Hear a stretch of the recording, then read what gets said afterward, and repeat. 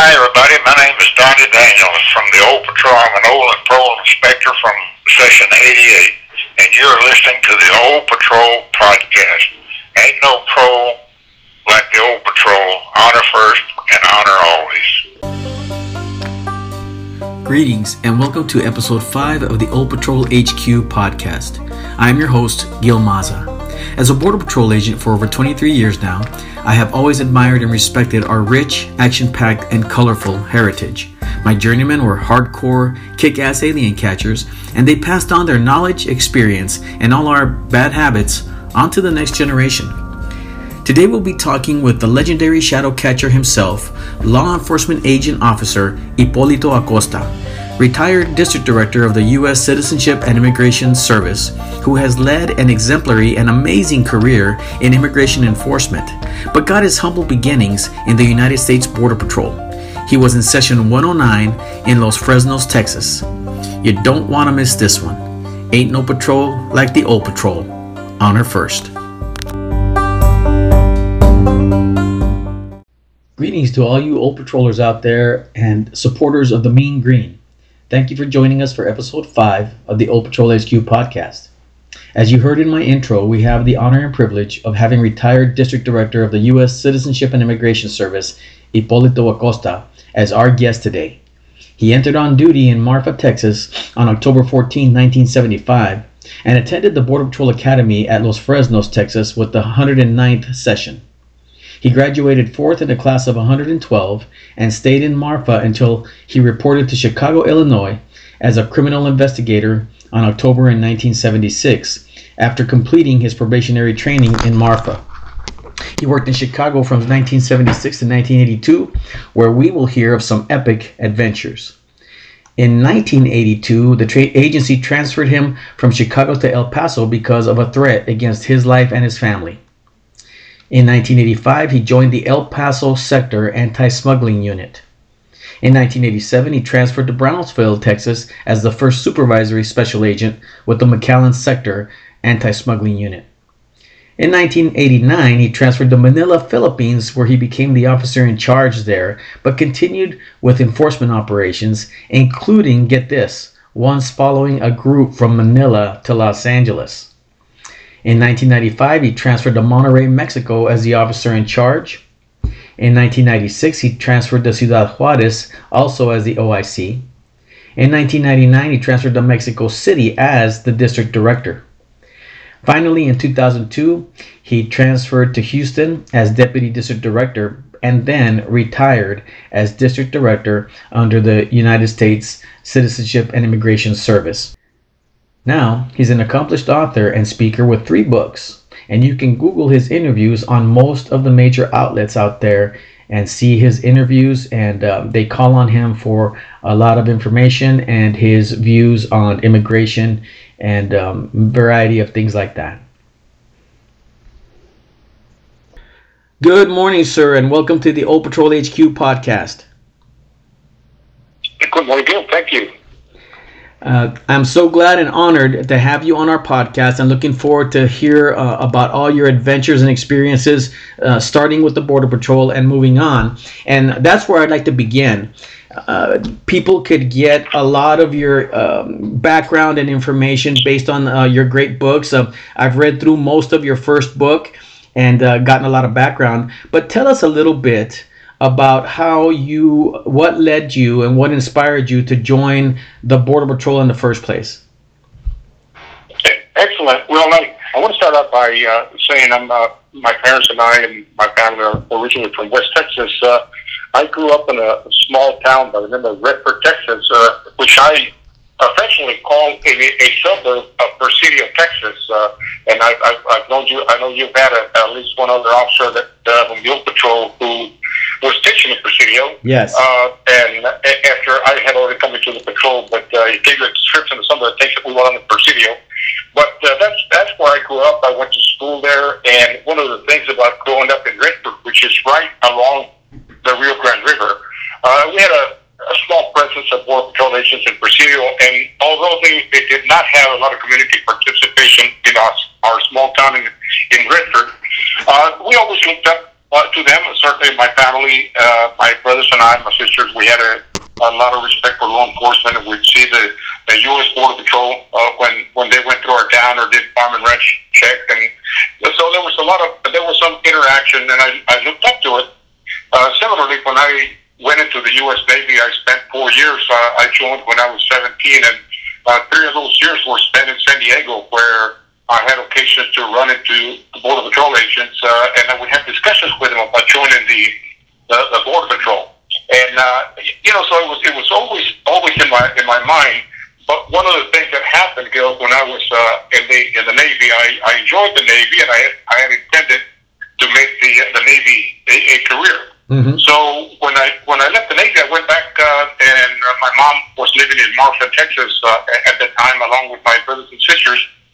And I started going to school at Sol Ross State University in Alpine, a great little school in West Texas, with the intention of getting my degree and returning active duty as a Navy officer. And during that period of time, I stayed with the U.S. Naval Reserves as I was going to school. Well, one day I went to the post office and I saw a former Border Patrol pilot who was in uniform. He was an assistant chief by the name of Charlie Henderson. Mm-hmm. And we struck up a conversation, and he told me about his flying experience in the military and the Border Patrol. And as we were getting ready to leave, he said, young man, you would make a great Border Patrol agent. Why don't you apply? And I said, that's a fantastic idea. And back then, you could actually apply with a form that they had at the post office.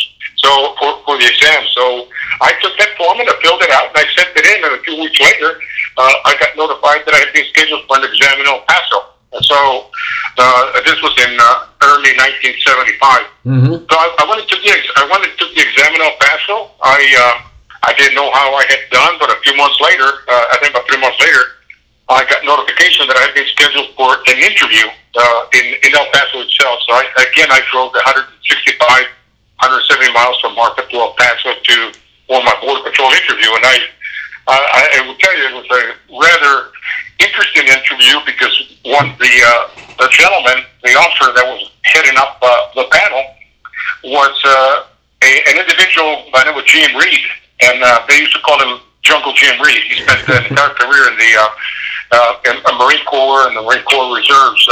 It was quite a legendary guy in those particular areas. But Chief Reed actually was a very hard interviewer, and I never forget.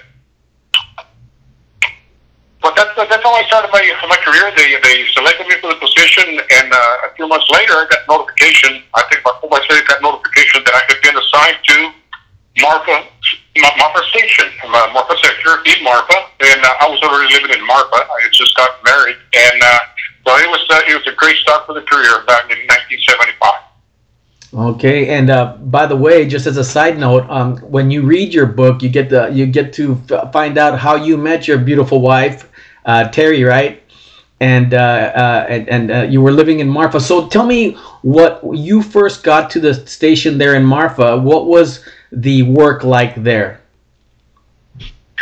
Well, it was quite an experience, to be honest with you, in terms of first reporting in, because let me just share that it turns out that the individual who interviewed me in El Paso on the oral board was none other than Jungle Jim Reed, was the deputy chief. And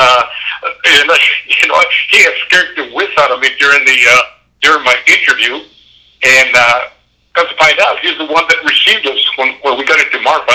And my new colleagues there, the trainees that reported in with me, were actually 5 outsiders. I think 4 from New York and 1 from somewhere in the East Coast, and myself, a local guy, reported into to the station. Mm-hmm. And I have to share this with you. One of the individuals from New York had a little bit of long hair. He wore sandals. A great guy. And when we walked in, sat down, Deputy Chief Reed said, I want gentlemen to know one thing. There's at least one of you who's not going to make it. Mm. And I will share with you that if you do want to make it, I suggest that you go to the barber shop and cut your hair as short or shorter than mine. He was bald. So, but we had a local barber shop that was run by the name of Richie Subiate, who gave haircuts to all the Border Patrol agents back then. So they took us in a patrol vehicle to go get our haircuts with Richie. And you can be assured, my hair was very short by the time I came back to the station. I can imagine. So, but the work itself was great. Marfa back then was it was a sector headquarters, but we had Station 1, and I believe, if I remember correctly, and I could be off on a few numbers, I think we only had about 26 agents for Station 1 in Marfa, and that's, I think, Big Bend sector, which it's called now, is probably the largest in terms of size in the Border Patrol. I'm not too sure about that, but I've heard that before. So it kind of gives you an idea that we were pretty thin in what we did. My first duty when I reported to Marfa in February, and it gets pretty cold up there, was worked in the checkpoint south of Alpine from midnight to 8 with Dennis Worrell, a wonderful journeyman agent who was there at the time. So I thought it was interesting. I enjoyed the work. I had enjoyed the academy in Los Fresnos when I reported in. I had a great time, and I will share this with you. I don't think you can do this nowadays, but when I reported into to the training academy, about a month later, I rented a small apartment and took my new wife to the academy. She stayed with me until I graduated. Ah, okay. By the way, this podcast enjoys everything after the words. I don't think you can do this now, but just so you know. So, what did the daily work consist of for you? Because you spent basically a year in Marfa until your probationary training ended, correct? That's right. And so, pretty much, what did the rest of the work consist of, and what was your your daily duties, and what was the focus of the station? What was the management like at the time? Well, it was certainly, the deputy chief, like I said, had been, I think, a Marine colonel, so the discipline that he had going on at the station. We had I know that back then trainees were to be seen and not to be heard. Clean the car, make sure you get everything ready, and be there early. Which, by the way, I was not, and I was forever getting into a little bit of a hassle because I would show up 15 minutes before the shift started, and trainees were expected to report in 1 hour before. So that's a story that they still have around Marfa, by the way. Of course, the way they say it nowadays was that I was an hour late, but it was actually 15 minutes before the station, before the shift. But we had the train check in Valentine, Texas. We had a lot of you call it farm and ranch check, but mostly we have a lot of ranches up in that area, and so we did some of that. And for the checkpoint, we actually had two checkpoints, one south of Marfa and one south of Alpine.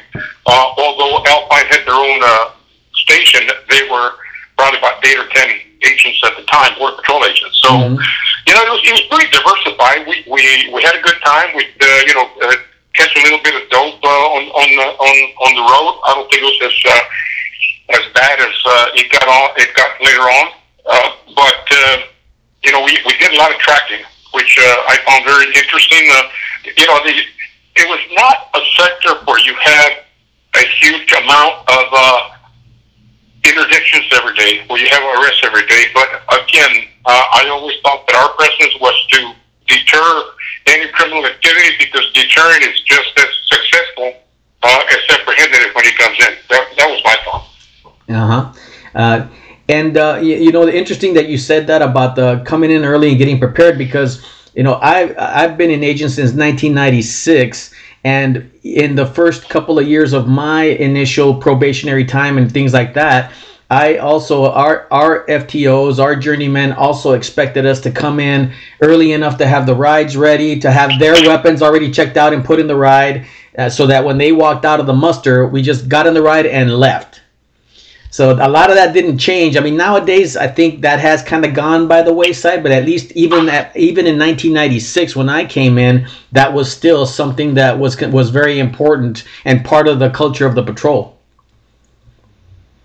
Certainly, I think we were certainly very regimented. I have a lot of familiarity of what's going on right now because I've had two sons in the border patrol. One of them is still with the patrol, so I see some of that. I think obviously there's some changes over the years, but those are the days that I recall. It was regimented, and we had I thought we had good discipline. We had a couple. You're always going to find some difficult employees in any particular area or different, but I think for the most part, I found it great working in Marfa. Developed a lot of great friendships. Some that many friendships that remain to this day. Yes. Now, before we move on to the next segment of your career, was there any good war stories or chisme out of Marfa before we move on? Oh, I think there's some great war stories. We have some legendary trackers in Marfa, and I've said this story before in the open, so the people involved will remember some of the things that happened. We made it fun. Marfa was not as active as El Paso or whatever, but like I said before, we made it fun.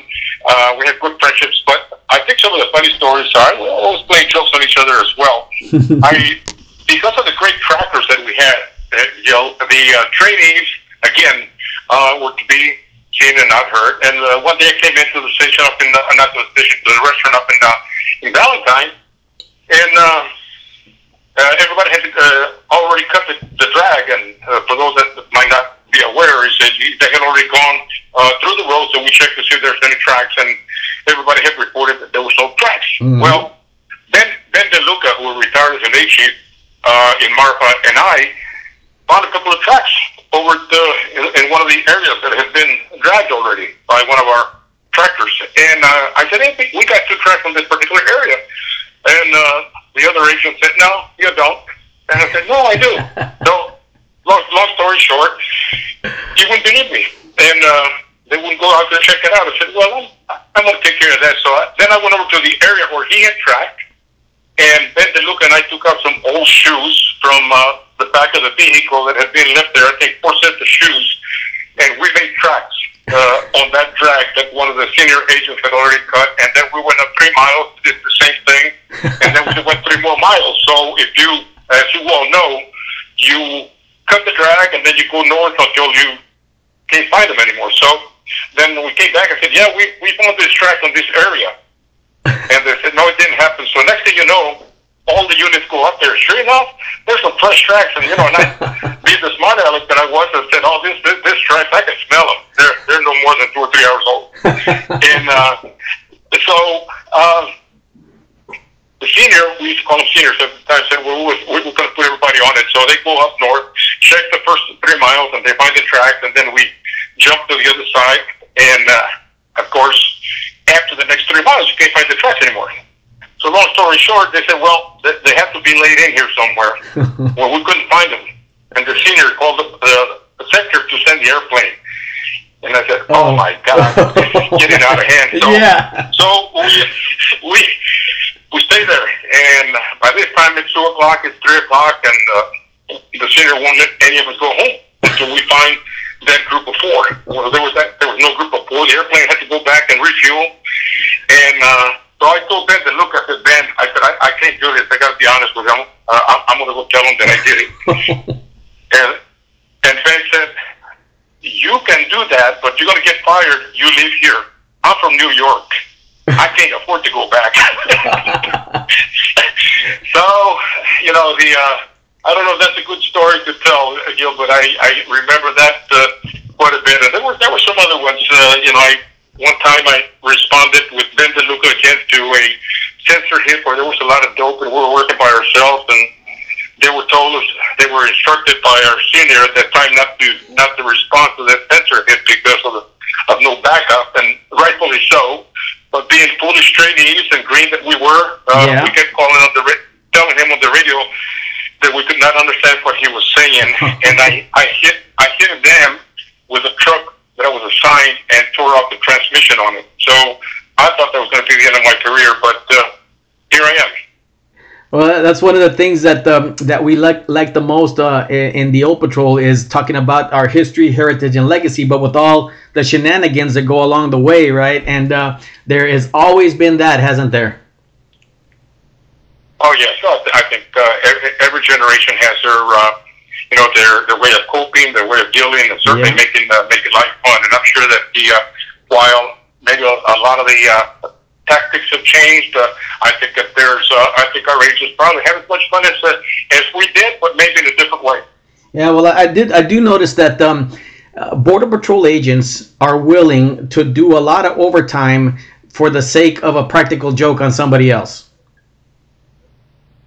You know? Oh, without a doubt. I think it goes with the territory. It's probably I think if you were to go through each generation, I'm sure you're going to find all kinds of stories. As a matter of fact, I was listening to one of your podcasts on Mr. Daniels, and I had to laugh because I noticed, of course, that his session was the 88th session, and mine was 109, which is something like 31 sessions later, and he had just as much fun talking about the things that they did as I have about talking about the things that we did as I was growing up in the service.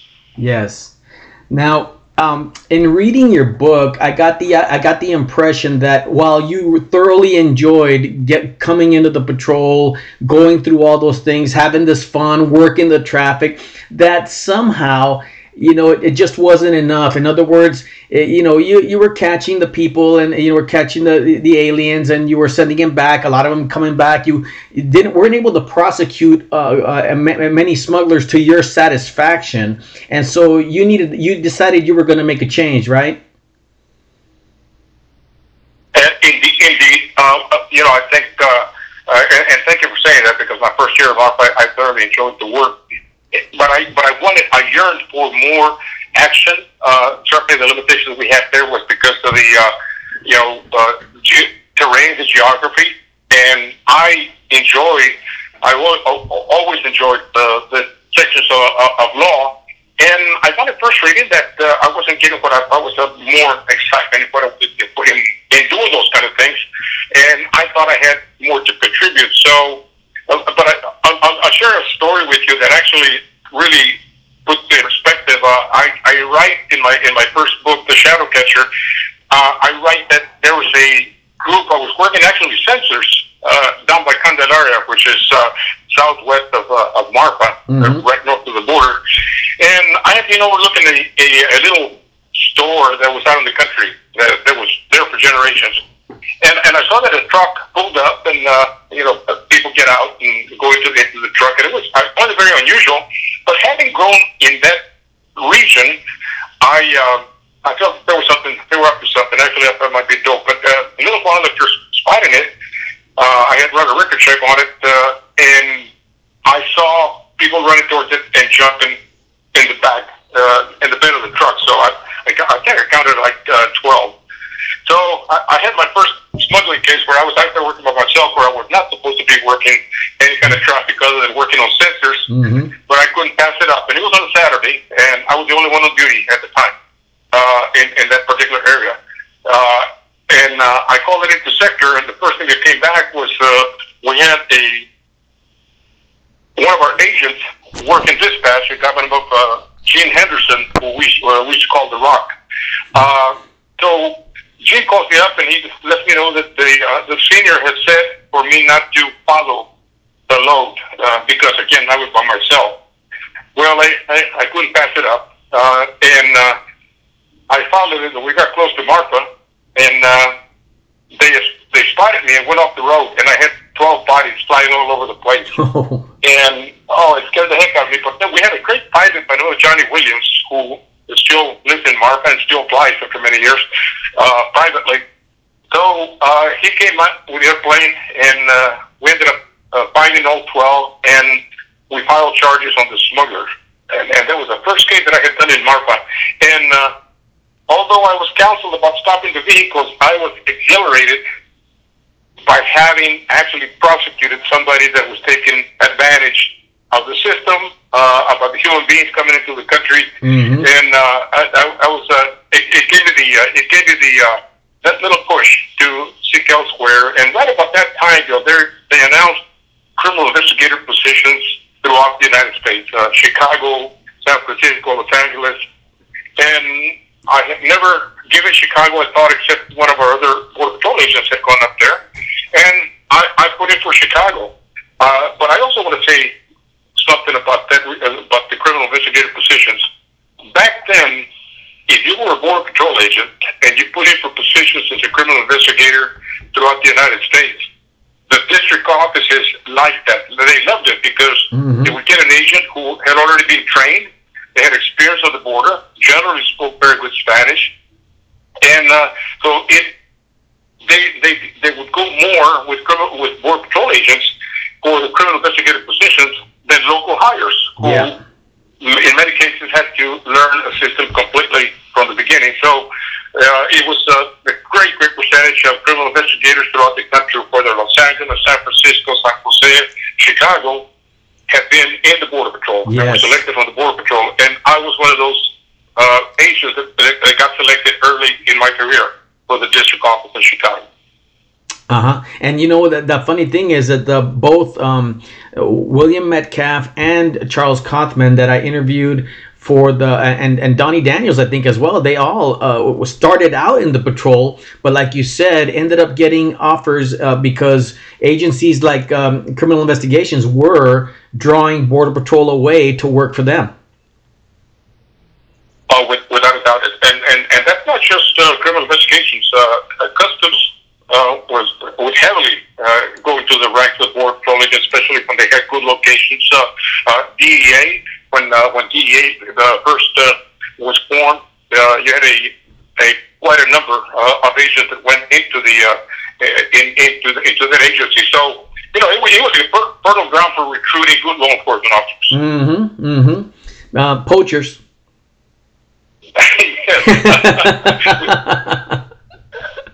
They do. They love to take a bunch of our guys with them because the Border Patrol did offer some excellent training then, even to today, right? Oh yes, without a doubt. So, sir, so then you ended up putting in for that position and you took it, and so you left to Chicago in '76. Correct? That's correct. I reported to Chicago exactly 1 year later after having started with the Border Patrol in October of 1976. Well, then it looks like it didn't take long before you ended up volunteering for a certain operation. Can you tell us about that? Certainly. I've been in Chicago for about 2 months, November and December, and my functions have been reported to the office, and we did what back then was called area control. That's basically doing operations to go after illegal aliens in factories or wherever. Those type of operations. So I worked that the first 2 months, but then I heard through the grapevine. Let me back up just a little bit. We had some great agents in Chicago that have been with the El Paso Sector Border Patrol, including Gary Rennick, Roland Chase, Brian Perriman, but they were all senior officers when I reported in. You have to remember that I think I was 23 years old at the time. But through the grapevine, I heard that they had a big operation that was headed by Roland Chase, targeting the biggest counterfeiter that they had in Chicago. And I heard a little bit of the stories of what they were doing, but it was kind of kept pretty mum. And so one day I went up to Roland Chase, a very quiet guy, fantastic friend to this day, and I told him, I said, "Hey, I want to go undercover on the case that you're working on Newton Van Drunen." And he just kind of looked at me and he said, "How do you know about that?" And I told him a little bit. Then he says, "Well, I'll get back to you." And I figured that I'm a trainee, they're not going to bother. So, long story short, in January after I had reported in Chicago, Roland came over to me and he said, "Hey, you still want to work undercover?" And I said, "Awesome." I had never done an undercover case in my life. We had no training back then for working undercover. I had been there for 2 months. But ultimately, I recruited an individual that I had arrested to become an informant by the name of Salvador. And he became a fantastic informant. I needed a place to stay because Newton Drunen, in my view, was the most notorious counterfeiter that ever was encountered by the U.S. Immigration Service. Mm-hmm. Van Drunen would have reportedly killed a couple of aliens in Matamoros when he was doing human smuggling. Became a master counterfeiter. Spoke excellent Spanish. But anyway, he was a huge target of both INS and the FBI there in Chicago. And so I got Salvador to allow me to stay with him and 4 other Mexicans that did not know that I was an immigration agent.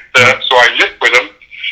We lived in a basement apartment, and I ultimately convinced Newton Van Drunen to allow me to work for him as a distributor, even though Van Drunen already had something like more than 40 distributors throughout the country, and generally would not allow anybody to get close to him. Mm-hmm. But, I set up the story, came up with a story, and ultimately, in February of 1976, or 77, we arrested Van Drunen at that little apartment where I was staying with the 5 Mexicans. And, it became legendary in Chicago because they had been after Van Drunen for such a long period of time, and we found his printed presses, we found, thousands of counterfeit documents, and Mr. Van Drunen got a 12-year prison sentence off of those charges. So it's pretty interesting, and I think later on maybe we can talk about Mr. Van Drunen because he certainly did not do those 12 years. Well, one of the things you told me was that he went to prison for alien smuggling, and that's actually where he learned to become a counterfeiter. That's where he got his training. Amazing. That's correct. When he got convicted the first time around for alien smuggling, I guess he looked for a trade and he found a good one because he was a fantastic counterfeiter for money, documents, credentials. He was just a master counterfeiter. I often say that Newton Van Drunen, if you see the movie Catch Me If You Can, they talk about the counterfeiter. I would say that he had nothing on Newton Van Drunen. Wow. Now, I got to ask you, what was it like? In other words, you know about this guy. You know he's dangerous, and you're walking into a room play acting to convince this guy that you're legitimately who you say you are and get hired by him to work for him. What was that like?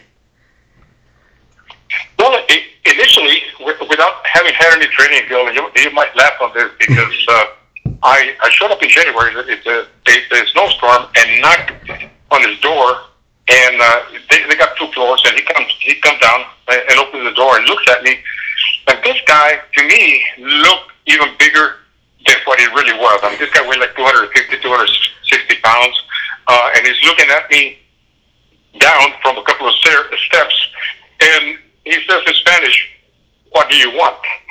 And I looked at him, and I said, "Mr. Van Drunen, I've heard that you're the best counterfeiter in the business, and I'm the best street vendor." And then I realized that is the most stupid thing anybody could say when you come in, because this is not a movie. And I sat there, and he looked at me like, "I don't believe this."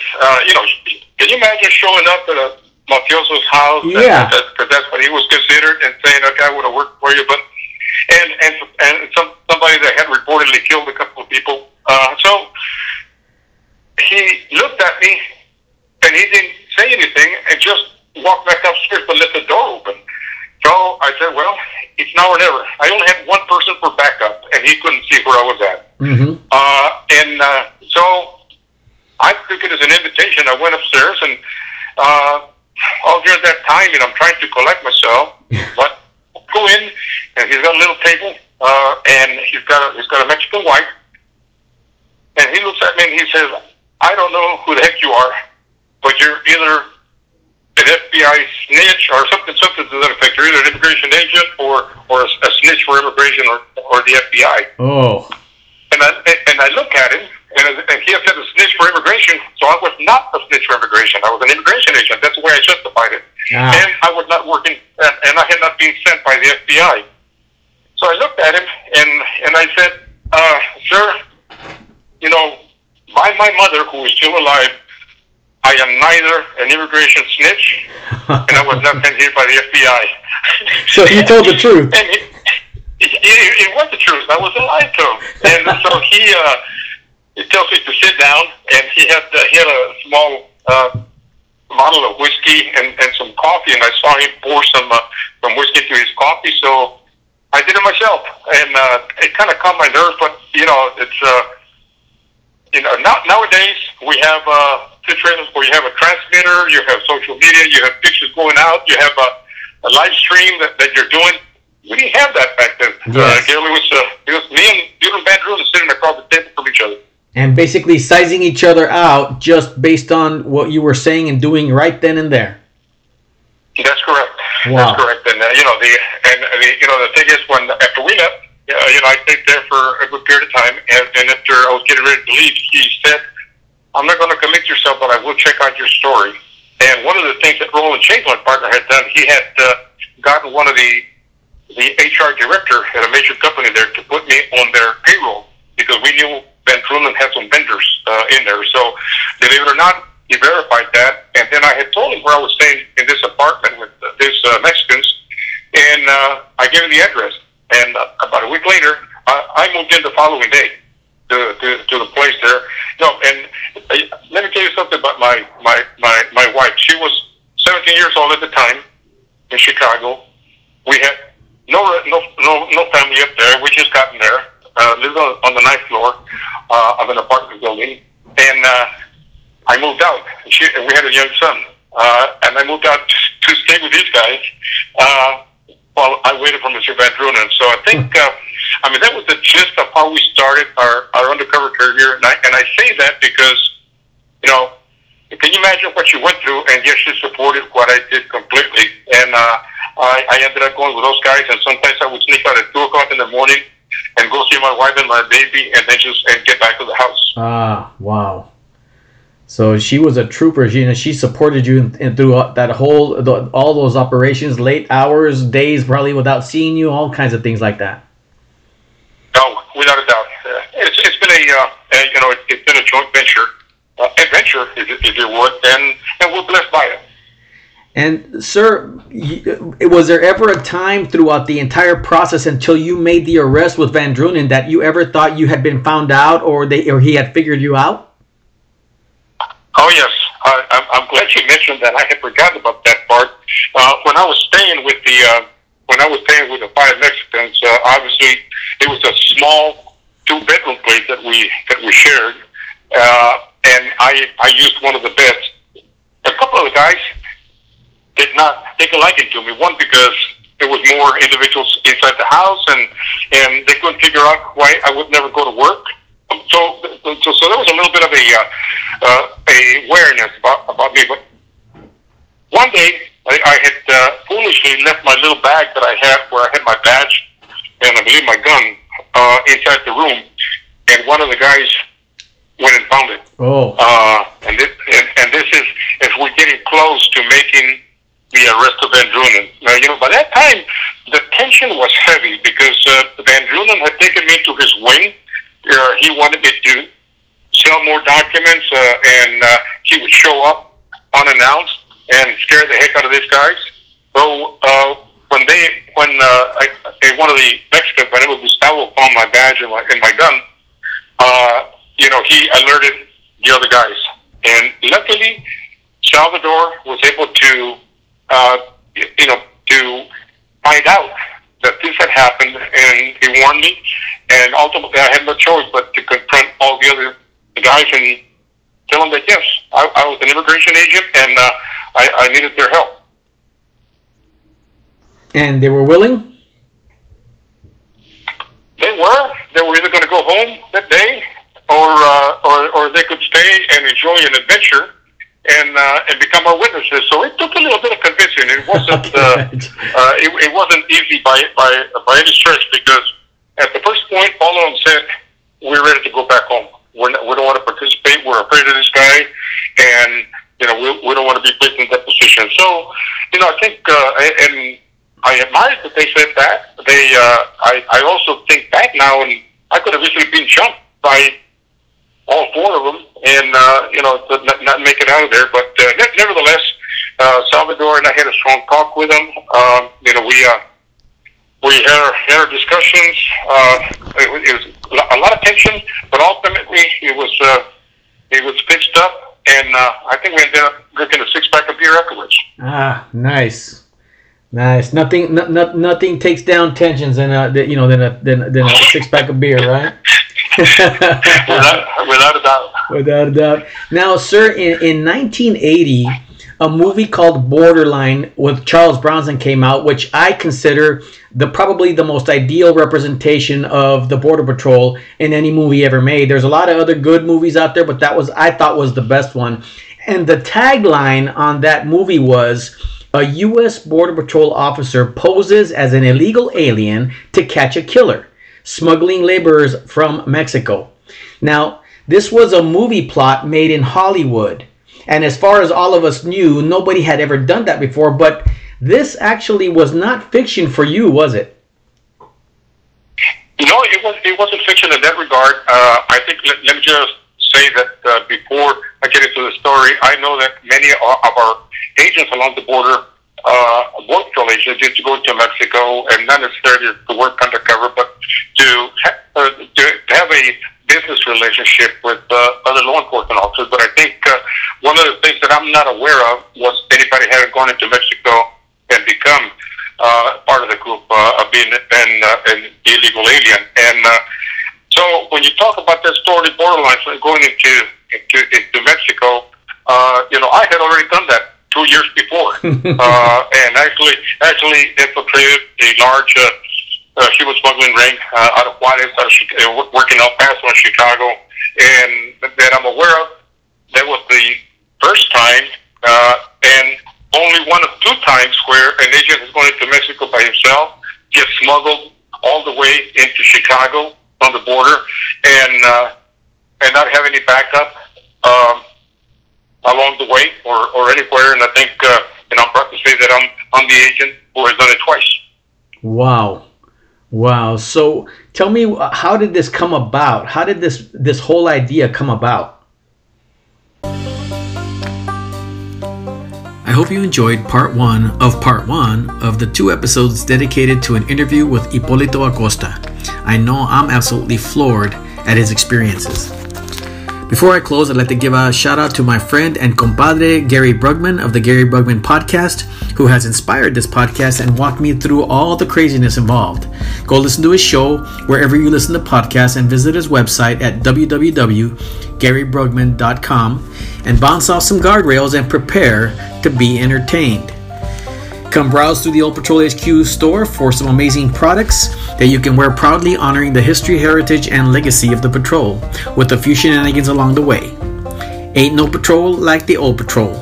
Honor first, honor always. Now go listen to part 2.